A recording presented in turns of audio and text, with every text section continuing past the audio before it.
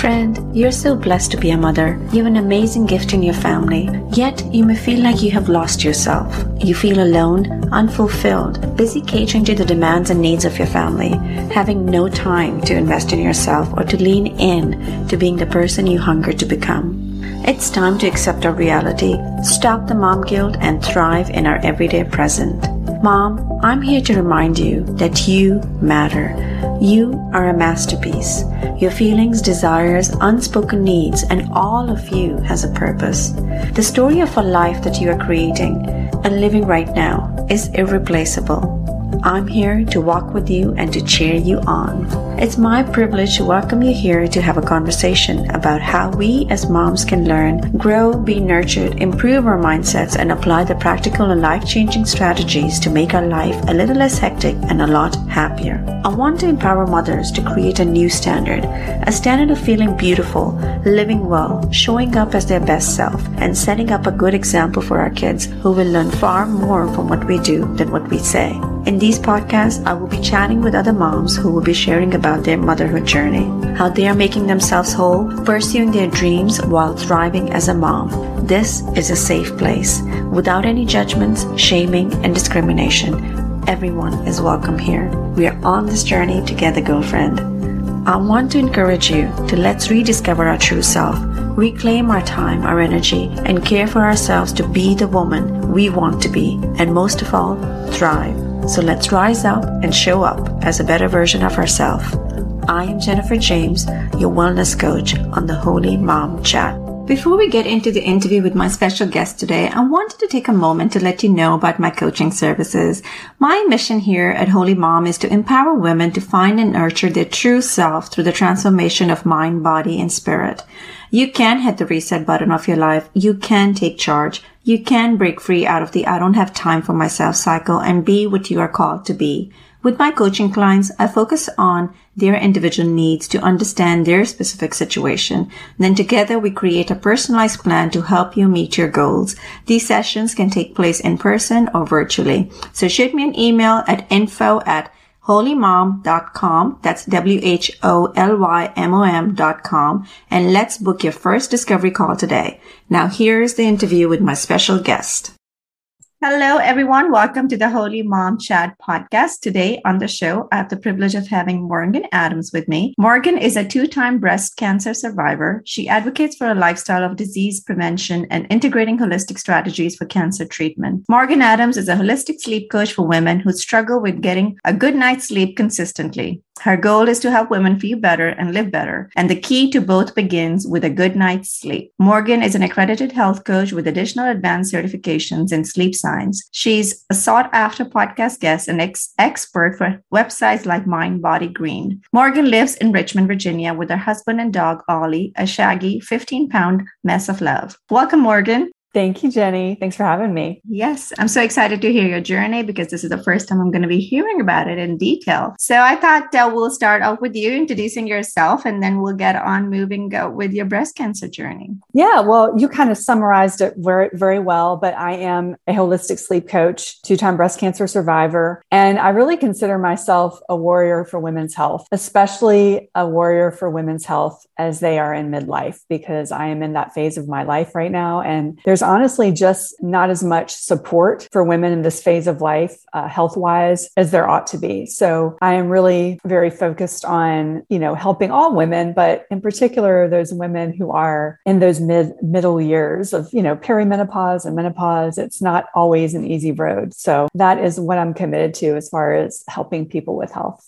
I love that you used the word that you're a warrior. I love that. I think that it's different because usually people say a survivor or an advocate. But when I think about the warrior, it's like, I think about resilience. I think about just this fierce and the ferocity of the spirit that's there to actually fight, but to fight in a good way. Yeah. And keep it going. So I love that analogy. Thank you. So share with us, how did your whole cancer journey begin? Well, my cancer journey began really in summer of 2018. Now, a lot of women that you've probably talked to or who your audience has heard share their breast cancer stories, those usually seem to begin with a woman finding a lump either herself or from a mammogram. And neither of those situations fits my case. I have a somewhat unusual story about how it was found, and I'll share it. So flashback to summer of 2018, August. My husband and I were in Jamaica on vacation, and it was actually the first year anniversary of my mother's passing. And my husband is a medium, and that's not his profession. He's just got a gift. And I said to my husband, can you see if you can tap in and see if mom has any messages for us? Because he was able to communicate with her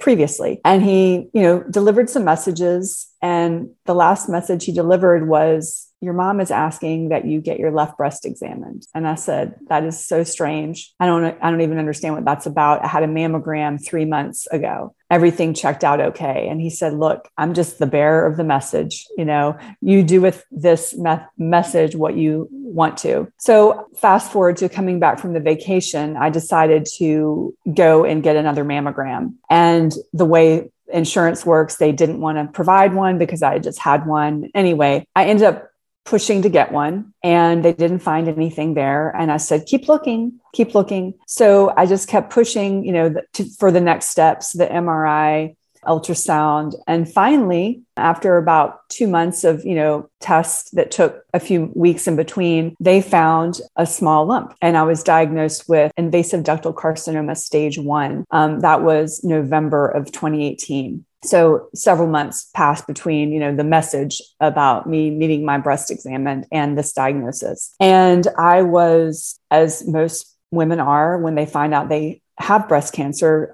devastated. And so I was just in a lot of shock, to be expected. And I had to figure out what I was going to do. And because my mother and my father had both passed from cancer, I saw them suffer tremendously through their treatments, mainly chemo. And so in my mind, I thought that the, conventional treatments were going to be devastating to my body. And I was just very averse to moving forward with that type of treatment. So I ended up, just through talking to different people, finding a place in Cancun, Mexico, called Hope for Cancer. And they are an integrative cancer center, and they do sort of non-traditional treatments. And some of the treatments are done in other countries, but they're just not really considered normal, standard of care in the States. And so I went there for 3 weeks, and my husband was kind enough to accompany me.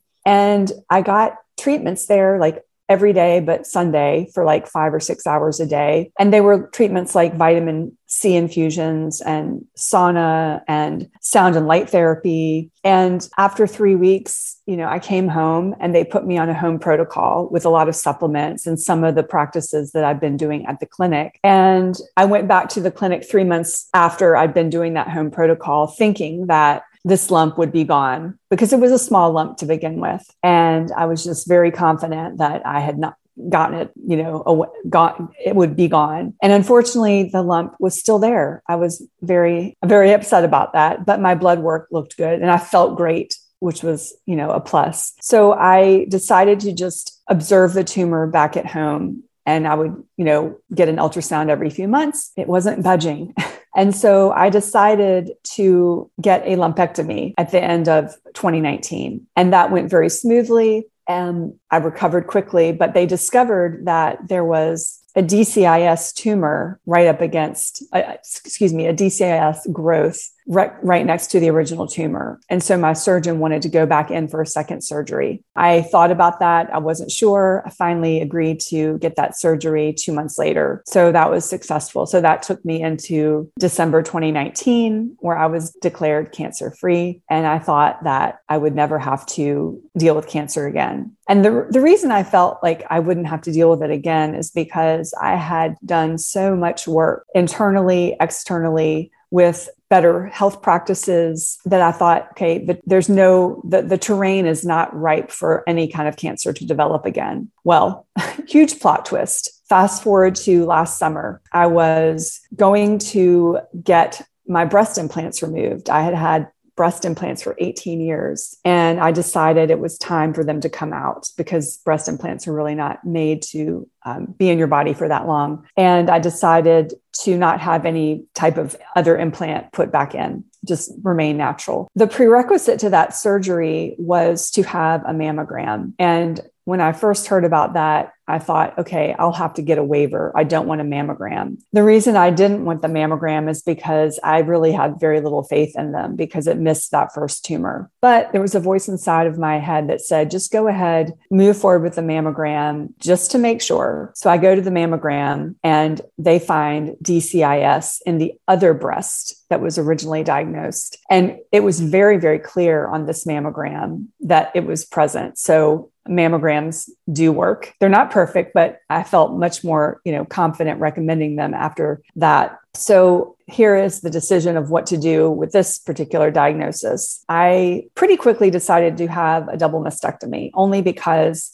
the fact that the second cancer came up less than 3 years after the first one. I just didn't want to live every 3 years going, which breast is it going to end up in? A little game of whack-a-mole. So decided on the the mastectomy. And I decided after thinking very, very hard about it to go ahead and remain flat and without any reconstruction. I didn't like the idea of having no chest at all, but the idea of putting implants back into my body sort of was against the original plan. It just didn't make logical sense. Mm-hmm. I explored fat transfer and there was not enough fat to do the transfer. So I just resigned myself to staying flat. And I'm honestly really, really happy that I did that because I had the mastectomy this past November, so 6 months ago, and I recovered very, very well. And I am now cancer-free. So it's been a journey, but it has been one that I have really grown through and learned a ton from. Yeah. So I'll stop there and let you ask some questions. Yes. And there are so many questions that I'm trying to wait to ask you. So just going back to the beginning, how was that like for you that, because everybody usually goes for, if not a yearly mammogram after 40, a couple of years if there's nothing found. So how did you go down that path of doing the test that you did after nothing was found in the mammogram? So basically, I just, the message that my husband got from my mother was so strong that I just felt like there had to be something there. So essentially, I just said, I feel like you need to keep, doing more tests because I have dense breast, and I think all women who have dense breast should know that, you're not as likely to catch a tumor. So quite often you need to have an ultrasound to accompany the mammogram. So, just the way the medical system is set up, they don't easily allow you to just tell them what tests to do. So I had to push a little bit, but I'm really glad I did because if I had just gotten that mammogram and obviously nothing showed up on it, and who knows where I would be right now, because honestly, it would have been almost a full year before I would get a second one. So we don't really know what would have happened in that almost year of the tumor being there. It could have done nothing. It could have spread, but I'm just really glad that I listened to the inner voice saying, keep asking for more, keep asking for more tests. Yes. The reason I asked you that is because I feel like, 99% of the women just go with the flow of going with their annual mammogram, especially after 40. And then if something is fishy, then you're asked to do a bilateral, which is mainly for women with dense breasts. And then after that, there's no option either for ultrasound if the bilateral is clear, right? So I think most of the times we have to be the advocate for our own health because nobody really takes the time to figure out. And I think that we need to follow our gut and actually keep on pursing if we feel that something is wrong. Because like you said, that all your blood works were clear. Yeah. That's a huge message that I took away and that I try to share with women who are going through any kind of issue where they think they might have cancer. I get messages from people all the time asking my opinions on mammograms and breast cancer. And my message is just go with your gut. You know what's best. Keep asking. Yes. So you got the mammogram, then you got the ultrasound, and both of them did not discover anything. It was the MRI that finally discovered the tumor. Exactly. They finally saw a little something in the MRI, then they did a biopsy. And quite honestly, the radiologist, at the center was like, I'm shocked. Like she didn't suspect based on how I presented that there could be anything going on. So hopefully they learned something from it too. As far as like listen to the woman asking for more tests and don't deny her that. And I think that's amazing that we women are that potential, right, to follow our gut and keep on pushing. But most of the women don't, because we trust the medical system to actually stand up for us and find the discoveries. But that's what I've discovered in my journey too, that we have to be the advocate for ourselves, our children, and our families.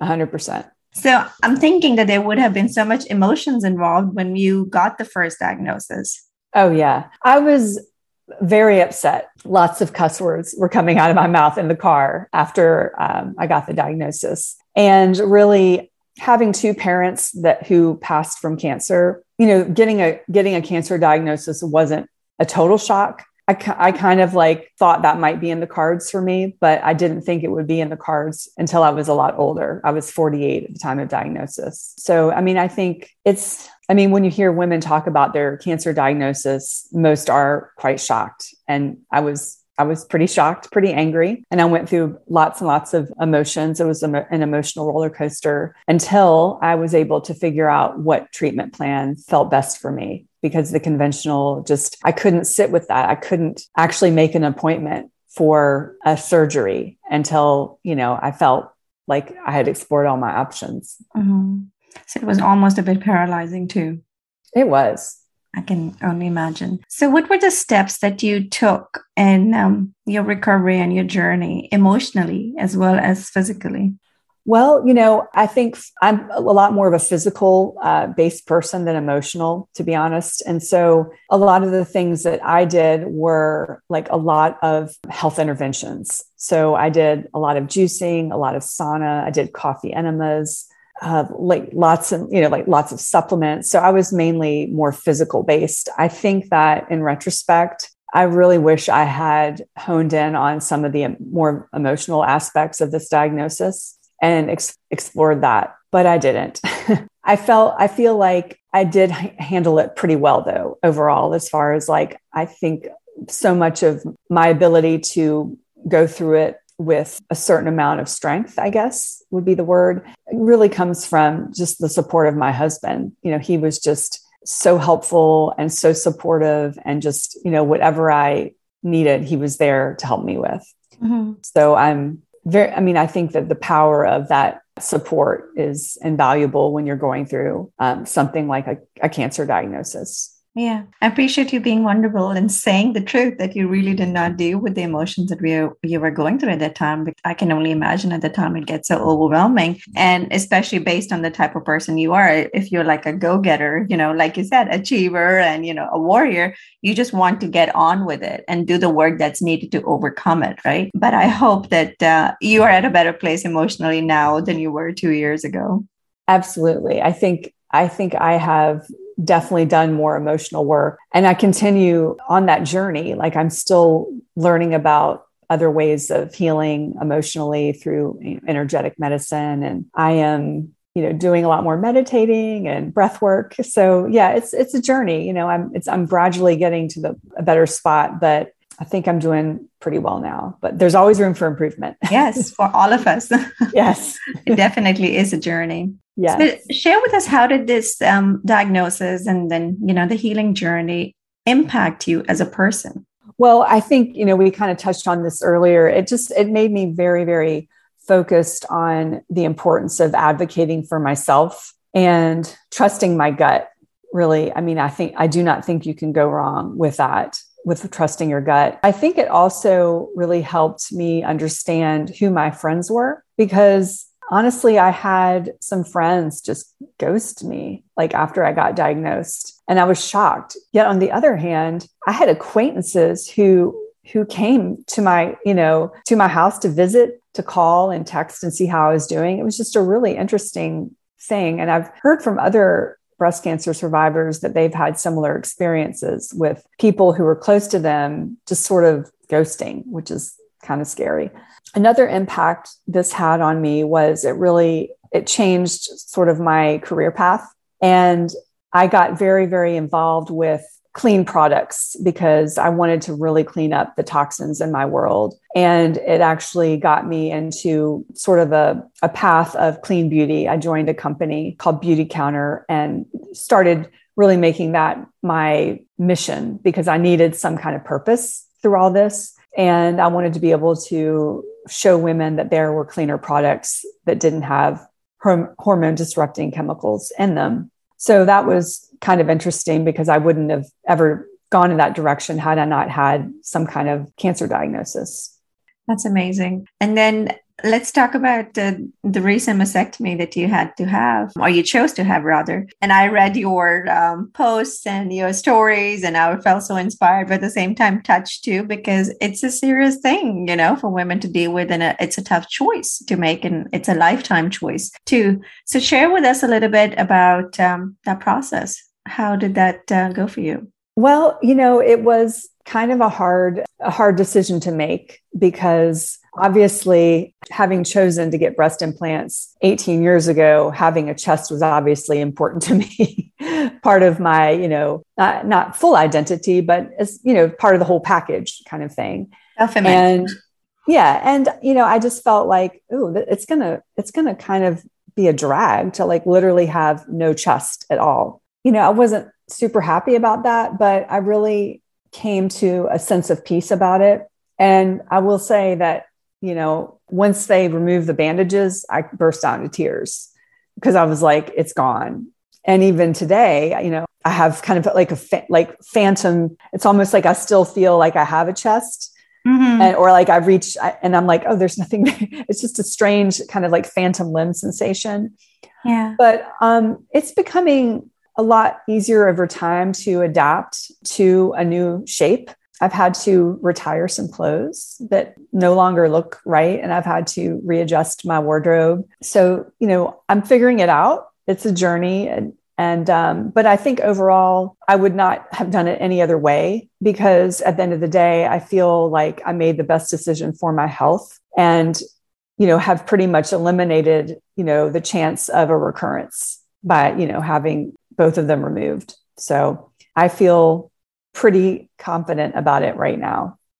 I appreciate you saying that. And I also see like there's so much emotions involved in there too still, right? Yeah. It's still somewhat emotional, but it's becoming, more of a part of my sense of being, as time goes on. So the last few years have been very challenging for you, and you've had to make some big decisions that are going to impact you for the rest of your life. But I see that through it all, you were able to find the motivation to pursue your purpose and your passion. So speak to us a little bit, what motivated you to become a sleep coach? Yeah, that is a great question. Well, it kind of got kicked off during the pandemic because right when the pandemic happened, I started having problems sleeping. And that worried me a lot because I had previously, about 10 years before that, had chronic insomnia. And I did not want it to return. So I started being extremely proactive about staying on top of my sleep hygiene. I got an Oura Ring to start tracking my sleep, started doing all these experiments. And I started just organically sharing them on social media because I knew that other people were struggling with their sleep. Feedback that I got from folks after sharing my tips was like, oh my gosh, like I really needed this because my sleep is bad. And I guess it was probably late 2020 that I had a revelation about wanting to be a sleep coach. Now, I shared earlier about being an advocate for clean beauty with Beautycounter, and it's a great company. I still love the products. I'm still involved. However, I have to say that it wasn't really fulfilling that very deep desire for me to help women with their health. I felt like there was more I could do on a health level for women. And yet I didn't know what it was. I just knew that there was something more for me in helping women with their health. And this whole sleep coaching thing was sort of just like an aha moment. I mean, I remember my husband and I both talk about this sometimes. We were on a walk in our neighborhood, and he still says to me, I'll never forget exactly where we were standing when you told me you wanted to be a sleep coach. And it was just like he knew and I knew that was the aha moment. And so I had to figure out how to do that. I mean, you don't just like open up your business a day after you decide you wanted to be a sleep coach. So, I went through all the trainings and certifications and, learning about sleep science and how to coach. And I do feel like this is my calling. I have enjoyed my year of doing this immensely. And I think that, the reward for me seeing, my clients report back that they're actually sleeping better, there's just nothing like it. I love it. So did your chronic insomnia start around the same time when you received the diagnosis the first time? No, my chronic insomnia started out 15 years ago. Wow, and I was having a personal crisis I won't go into, but it was just the insomnia was kicked off at that personal crisis. And the way I dealt with it, with the insomnia, was I took Ambien. And I became dependent on Ambien for about 10 years. Mm-hmm. And so, part of my process with sleep coaching is, I'm a holistic sleep coach. And so what I'm trying to do is, help women who either are taking some kind of medication or over the counter.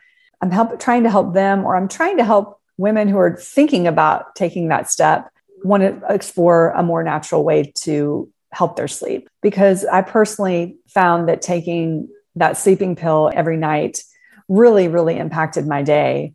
As far as like, I was super foggy, just groggy up until lunch. I had episodes where I would eat late at night and didn't remember. I mean, I'm just grateful I didn't get behind the wheel. Mm-hmm.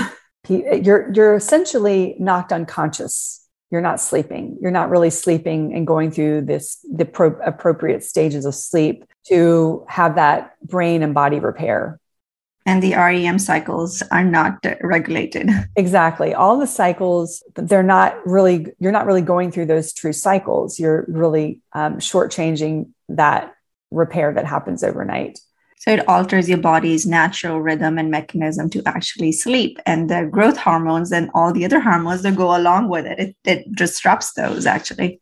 100%. Yes. So that's amazing to hear. That's how you got your aha moment. And isn't it amazing to know that, at the root of all the wellness and the health is a good night's sleep. When I started seeing a functional medicine doctor, I remember this chart that he had at his clinic, and it was like a tree. And, it talked about gut health, brain health, and then all the symptoms that stem from that. But the root is sleep. So, as you have worked on your own health journey and, worked on your diagnosis, isn't it amazing? You're coming back to a full circle, and, you are trying to help people recover from the base root cause issues for a lot of other things that stem from it. Yeah, you said that so well. And, I feel like the way society is now, we give so much attention to diet and exercise, and we should. Those are really important. But the third pillar of health that I think gets dismissed, as I'll get to it when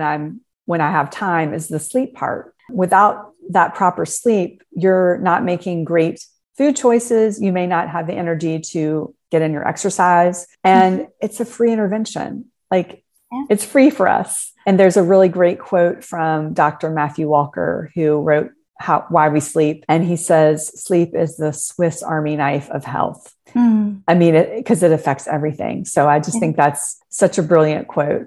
It's such a great book, by the way. And I would like to include that in the resources too for the people to refer to.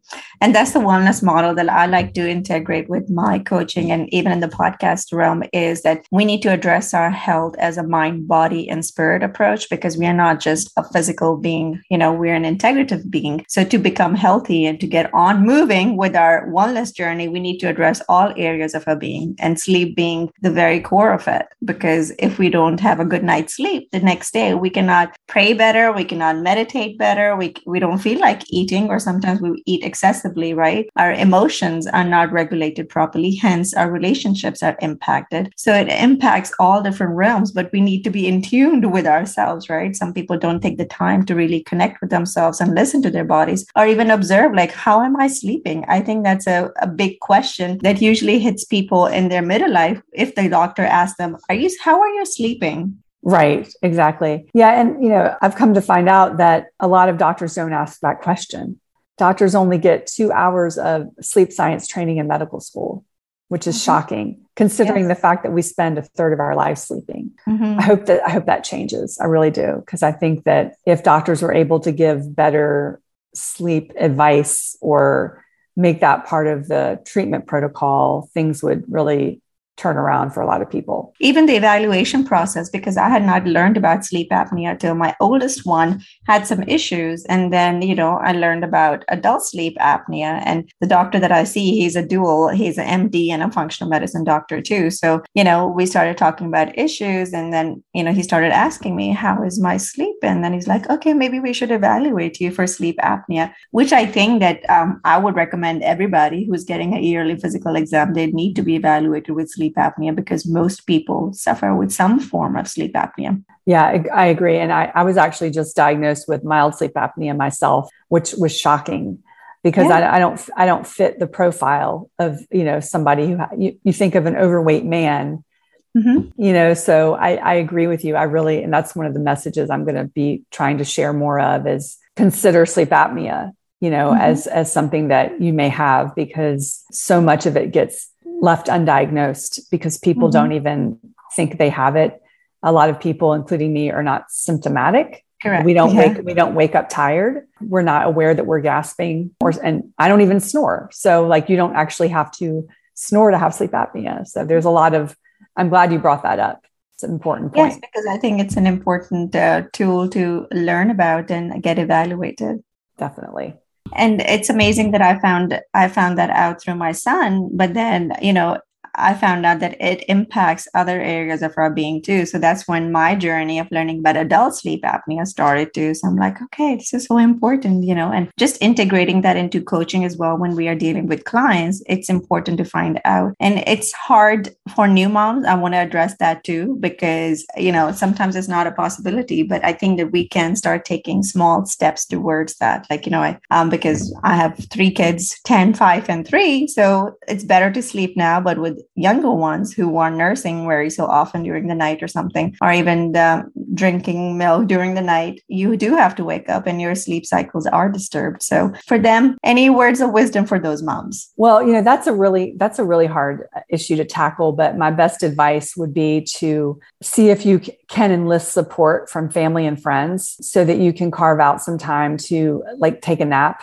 and, try to nap when they nap. I know I don't have kids, so I can't really speak from experience, but, if they're not sleeping a lot, if the child isn't sleeping a lot, and that leads you to a place where your sleep opportunity is very minimal, then, trying to call in help from a family or friend to see if they can, watch the baby, take care of the baby while you actually plan a really nice nap for yourself. Yes, I think it's so important for mamas to take naps, because I used to underestimate the statement that I used to hear is sleep when the baby sleeps, but when you throw in multiple kids into the picture, that's a bit hard because you do have to include the older ones and take care of the older ones or drive them around to one place or the other. But I still believe that you can still carve out time to rest and increase sleep in your day, because I've been there. So I know that, it is possible if you just get in tune with yourself and figure out if you need to sleep more, right? Because I think that's the first step to figuring out how we are sleeping. Yeah. So as we wrap up, Morgan, I like to ask this question from every guest of mine. What are the 3 pieces of wisdom that you would like to share with my listeners?